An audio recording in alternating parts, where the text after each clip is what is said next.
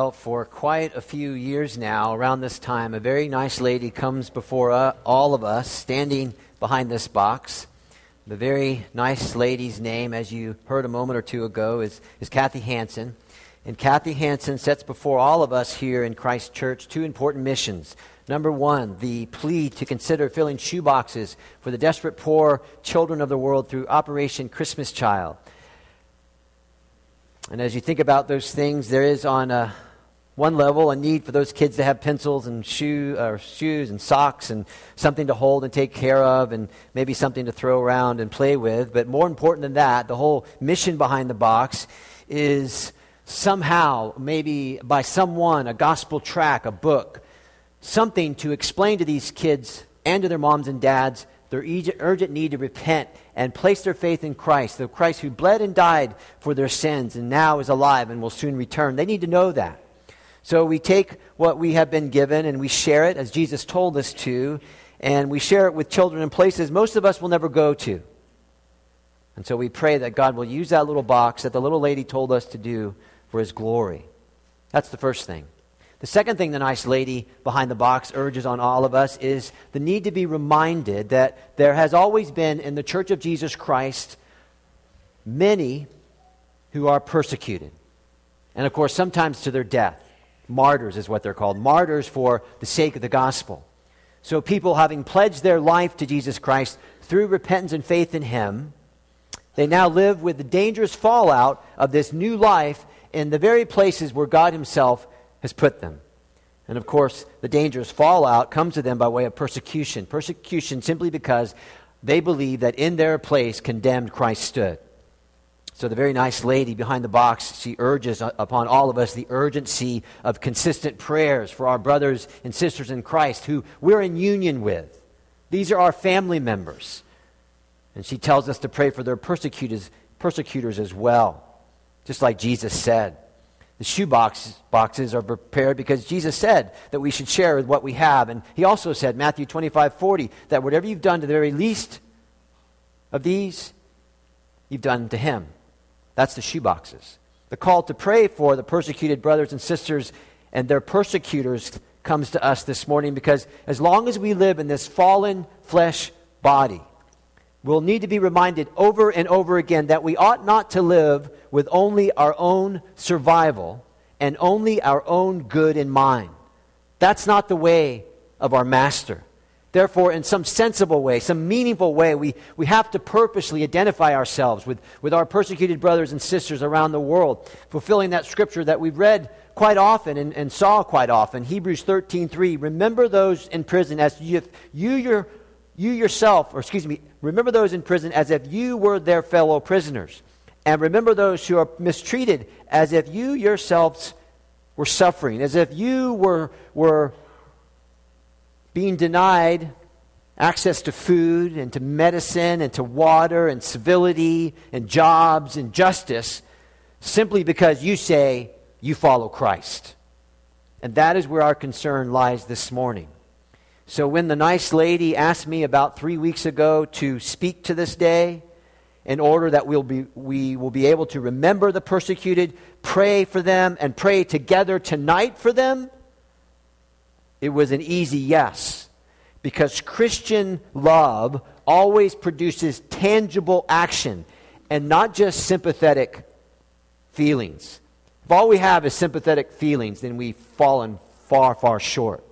So what we're going to do this morning is take a brief pause from our studies in 1 Corinthians. We're going to think hard about persecution with our Bibles open, for how else could we, as we all together consider the urgency and the necessity of our prayers in these things.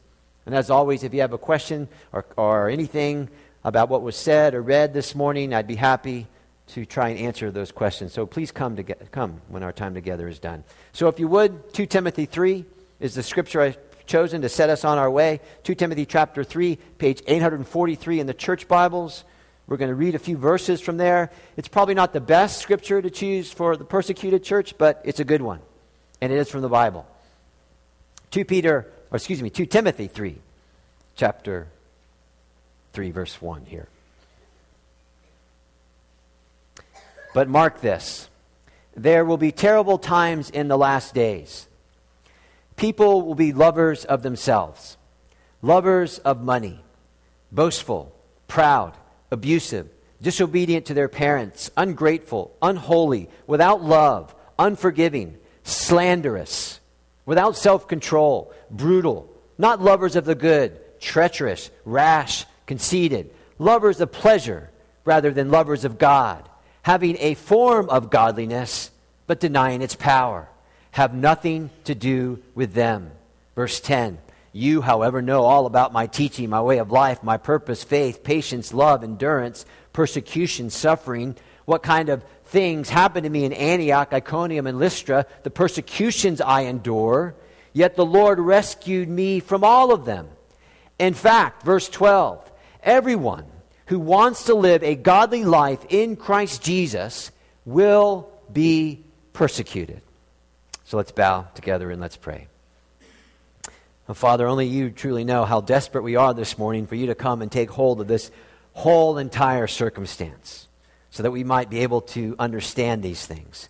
So our prayer is very simple this morning, that you would make this book live in us, that you would show us ourselves, and that you would show us our Savior, and that you would make this book live in us for Jesus' sake. Amen. So if you have a worship folder, you can turn right to the back. That's our outline this morning. We're going to get right to it. Our Master's History. Our Master's History. That's our first point. So the noted apologetics writer and speaker Ravi Zacharias once said that if you truly want to know the core essence of the belief system of any religion, then part of that search is to find out as much as you can about the origin of the one who began it. Okay? So if you want to know what a religion really is, then find out as much as you can about the originator of that one. And I would suggest to you that is a very, very sensible line of thinking. And if we do that, then it becomes quite clear that as soon as the Lord Jesus Christ steps onto the stage of human history as a baby, born of a virgin, lying in a feeding trough, the future of Christianity's leader would be marked by those seeking to destroy him. Because at the very beginning of God's redemption plan, the origin, through the sending of his only son Jesus, this origin was marked by persecutors, by those who sought out to destroy him.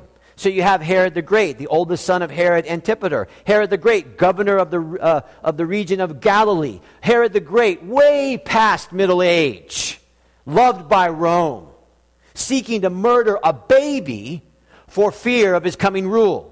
Now, loved ones, even though many of us are very familiar with the details of the Christmas story, does that not, on some level, strike you as strange that a grown man, a ruler, a king would want a certain male baby dead and would do anything to see that to its end? But as we said, from the very beginning of the scroll written on persecution for Christ, and as we'll discover, those who would seek to follow Christ, we find that Christ himself, in the very early days of his life, was being hunted and hounded so that he might be persecuted to his death. But not only as a baby. As we read the gospel accounts, we discover that in the early days of the earthly ministry of Jesus, the same type of thing happened. In fact, at the very end of Jesus' first public sermon in a synagogue somewhere in Nazareth, the congregation was so furious with what he said. Today, the scripture, Isaiah 61, is fulfilled in your hearing. Luke records for us, chapter 4, verse 28, that they took him to a cliff to throw him off it. First sermon. My first sermon, people fell asleep. No one wanted to kill me, at least not yet. Later on, when Jesus made the true claim that God was his Father, John 5:18 records for us, the Jews tried all the harder to kill him. So again, apparently the murder of Christ was always on the minds of the Jews of Jesus' circumstance. Matthew 12:14, after Jesus healed a man with a shriveled hand, the very religious and very conservative, always a dangerous combination, very religious, very conservative Pharisees, that's the kicker there, Matthew records for us, the Pharisees went out and plotted how they might kill Jesus. Okay, religious people, now think with me. Plotted is a strong word. It means they spent a whole lot of time thinking how they were going to break the sixth commandment on a man.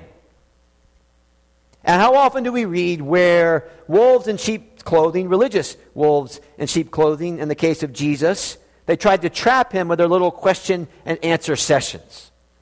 Okay, so in this young man's life, from his birth, from his earliest days of public ministry to his very end, he had people, religious people, doing their best to persecute and see him dead, even though he said he was the way and the truth and the life, and even though he said God's son, that's who he is, and even though he said, I'm the only answer to man's rebel sin. And of course, they didn't know, but many of them should. In fact, as you think about it, the ones that should have known should have told the ones who didn't. But anyway, Jesus made it plain that the very reason why he had come was to die and to give his life as a ransom for many. Matthew 1:21, it says, the angel of the Lord, for you will give him the name Jesus, for he will save his people from their sins. Okay.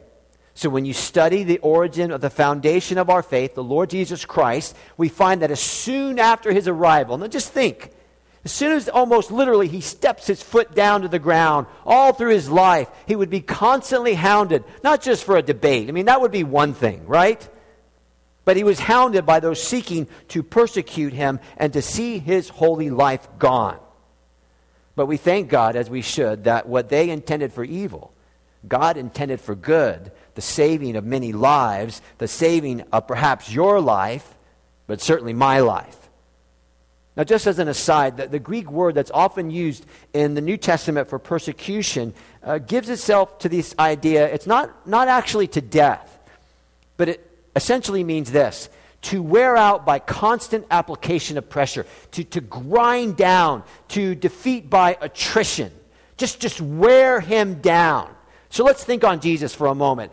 At his birth, hunted down. His first sermon, off the cliff with him. All through his life is on edge. Who wants me dead now? Kill him, catch him. Hey, Jesus, here's a question. Hope you get the thing wrong. That's his whole life. The Old Testament book of Daniel, chapter 7, verse 25, English Standard Version says this, of the kingdom of evil's intention, here it is, to wear down the saints. To just wear them down. And of course, what was true of Jesus Christ was just as true for his apostles. It was just as true for those who carried his message of the cross.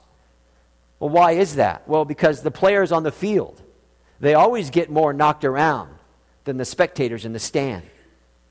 And that takes us to our second point, his followers' destiny. Number 2, his followers' destiny. And I hope this does not come as something new to you. But Jesus expected his followers to suffer for him, just as for his sake he expected them to obey him and to tell others about him. Now, as you read your Bible, that fact is just undeniable. It's plain as rain. Let me give you 2 quotes from the lips of Jesus Christ from your Bible to kind of send that truth home to us. The first is the 8th Beatitude from Jesus' Sermon on the Mount. The second is what theologians call his death discourse, or his I messed it up in the first, not apostolic, but revelation discourse. See, I can't even say the fancy word. Matthew 5, 10 through 12. Apocalyptic, that was it. Blessed are those who are persecuted because of righteousness, for yours is the kingdom of heaven. Blessed are you when people insult you and persecute you and falsely say all kinds of evil against you because of me. Rejoice and be glad. That's Jesus. Here's Jesus again, Matthew 24:9 to his disciples. You will be handed over to be persecuted and put to death, and you'll be hated by all nations because of me. And that's the key.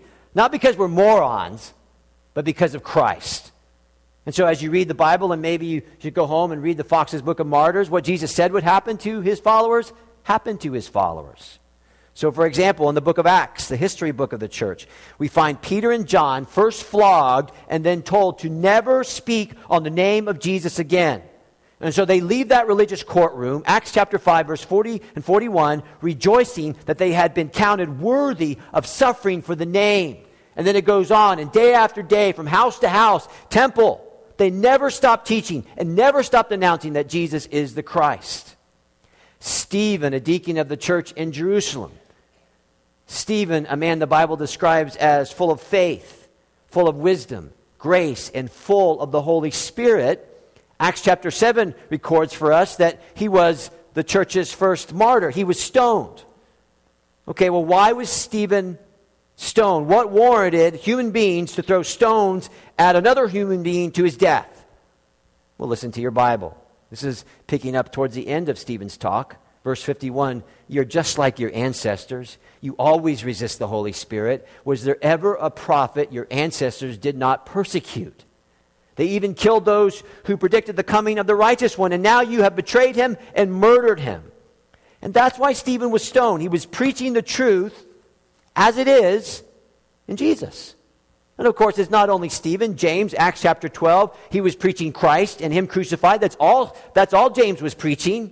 And Herod Agrippa, the grandson of Herod the Great, had James put to death by sword. And probably the best known example, at least right now for us, since we're working through 1 Corinthians, is the Apostle Paul. Because almost, and I hope you're picking this up, as soon as Christ comes on the scene, persecution, first sermon, persecution, Christianity right out of the gate, post-resurrection and ascension, persecution. And now, Paul's converted right out of the gate. Acts chapter 9, verse 16. God sends Paul a message. I will show him how much he must suffer. I'm going to show him how much he'll be pressed down and worn out and eroded to the brink for my name. Right out of the gate.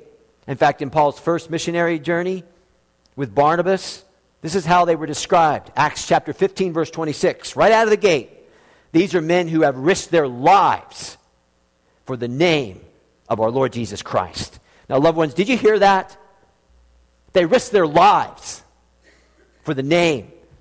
And that's the only name I hope that any of us would risk our lives for. The name of Jesus Christ. So listen to how Paul describes his own sufferings for the sake of Christ. 1 Corinthians 4:10, we are fools for Christ's sake. 2 Corinthians 4:11, we who are alive are always being given over to death for Jesus' sake. Are you catching that? It's only going to be because Jesus I'm going down. 2 Corinthians 12:10, for Christ's sake I delight in weakness and insults and hardships and persecutions and difficulties. Acts 21:13, I am ready, says Paul, not only to be bound, but also to die in Jerusalem for the name of the Lord Jesus Christ. There it is. For Christ's sake. Now, I want you to listen carefully, please. What our King, our lovely, precious King, was dragged through by his persecutors, who opposed his gospel claims as he walked this earth and lived his spotless, beautiful life, and then died our deserved death. In much the same way was to be the destiny of what his followers, his apostles and disciples were dragged through and persecuted for as they carried the only authorized message of Christ crucified to a sick, lost, violent, hopeless world. What was to be the destiny of the Master was the destiny of those who follow him. And what Paul was subjected to himself, he expected, at least in some measure, to be the common lot for all Christian believers in every age. In fact, what Paul does, he even links our faith in Christ and our suffering for Christ as twins, as a dual gift from God. Listen to your Bible. This is Philippians chapter 1, verses 29 and 30. Paul says, it has been granted to you on behalf of Christ, not only to believe on him, but to also suffer for him. Now, do you see the gifts are tied together? It seems in the mind of God that you can't have one without the other. Gift number one, God's grace for Christ's sake. There it is again. Enables us to believe on Christ. And what a gift that is. No longer under condemnation. Gift number two, God's grace for Christ's sake again calls us to suffer for him. To suffer in the consequences for the message of the cross. And please remember, this suffering is not for personal convictions or political convictions or personal preference. Who would go down for those things? But believing and relying and declaring and living for Christ crucified, risen, returning, relying on the one who said that he's the only judge of the living and the dead. And the one who said that our only hope in life and death, not just us here, but everyone who's ever existed, is him. And Paul says, God's grace brings salvation.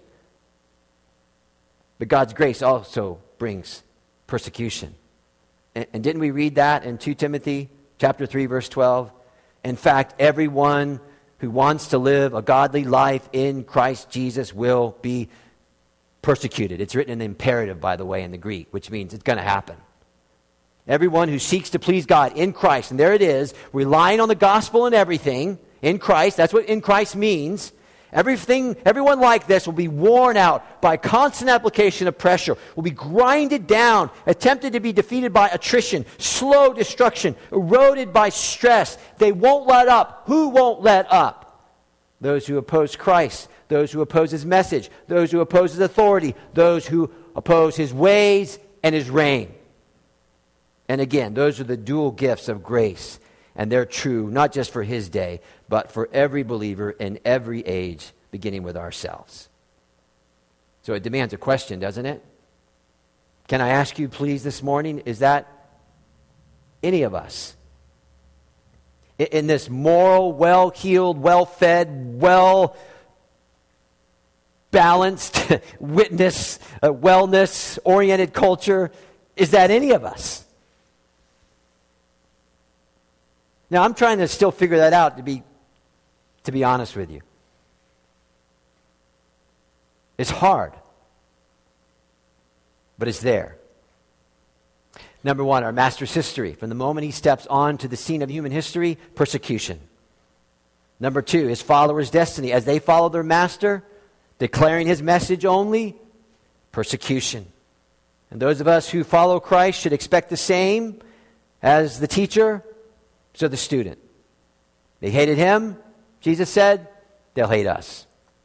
Finally, prayer's necessity. Master's history, follower's destiny, prayer's necessity. So if you ask yourself the question, what has been the church's response to her persecutors? Well, part of that answer is that she always hasn't got it right, has she? At times the church behaves like James and John, the sons of Zebedee, and they just want to call down fire and get rid of the whole lot. Holy wars. Holy causes, but with no cross in them. But what did our parents teach us? They said that we ought not to play with fire. And what does the Bible teach us? Well, we shouldn't play with fire, but we need to plead in prayer. Physical violence in these things is the way of those who oppose the message. It's not Christ's way. So what's the answer to the question, what has been the church's response to her persecutors? Well, when you look at the text of Scripture, the inspired text of Scripture, our authority in everything, we learn that there's some responses. Here's three. Number one, persistence. How do we respond to our persecutors? Persistence, tenacity, doggedness, resolve to endure all that comes to her from within or from without as she holds the gospel line. Persistence. Jesus is too precious to them to just let them go that easy. So Peter and John were commanded not to speak or teach in the name of Jesus at all. And then Acts 4, Luke records for us, Peter and John replied to the religious Sanhedrin, which is right in God's eyes? To listen to you or to him, you be the judges. As for us, we cannot help speaking about what you have seen, what we have seen and what we've heard. Right? Persistence, tenacity. Luther, let goods and kindred go, this mortal life also, the body they may kill. I can hear Luther in my mind going, so what? God's truth abideth still. His kingdom is forever. So what has been the church's response to her persecutors? Persistence, hold that gospel line, but also patience. Allowing and trusting in God's sovereign rule and reign and purpose to unfold. Again, listen to your Bibles. 1 Peter 2, verses 21 and following. To this you were called because Christ suffered for you, leaving you an example that you should follow in his steps. He committed no sin. No deceit was found in his mouth. Implications, we've sinned. We've found deceit in our mouth. Okay, but so what did the perfect one do? Our example in everything. Well, when they hurled and insulted him, he didn't retaliate. When he suffered, he made no threats. Instead, he entrusted himself to him who judges justly. So Jesus committed his cause to the Father, and he lived in submission to that reign regardless of the fallout. Even in persecution, especially in persecution. Okay? So what has been the church's response to her persecutors? Well, persistence, patience, and by the way, the old King's English, what is the word for patience? Long suffering. long suffering, as in like 2,000 years? Yeah, and maybe even longer. Finally, what has been the church's response? Well, when you look to the Bible, the authority on everything, prayer. Prayer. But specifically, corporate prayer. So again, to our Bibles, Peter and John, they were released from the Sanhedrin persecution. What do we find happening?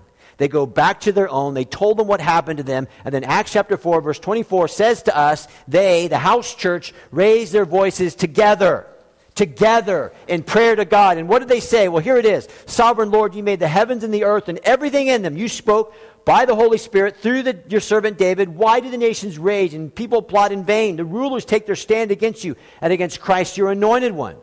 And then listen to what they ask God. Verse 29. Now, Lord, consider their threats and get them.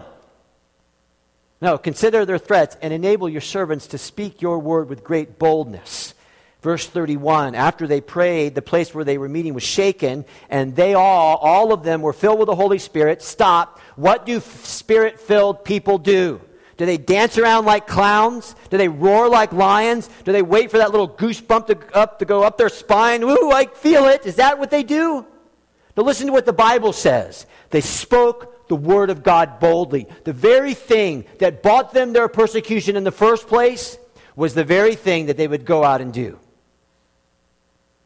And God let them. Happened to James. James was put to death by sword, and King Herod, who's a pragmatist, said, the people like that, so let's get Peter and put him to death. And what happened? Well, this is what happened. This is the church's response. Acts chapter 12, verse 5. But the church was earnestly, strenuously. The Greek word is a very exciting word. It literally means to. They were fully stretched. They gave it their all, praying to God for him. And God in his mercy saved Peter. Praying together.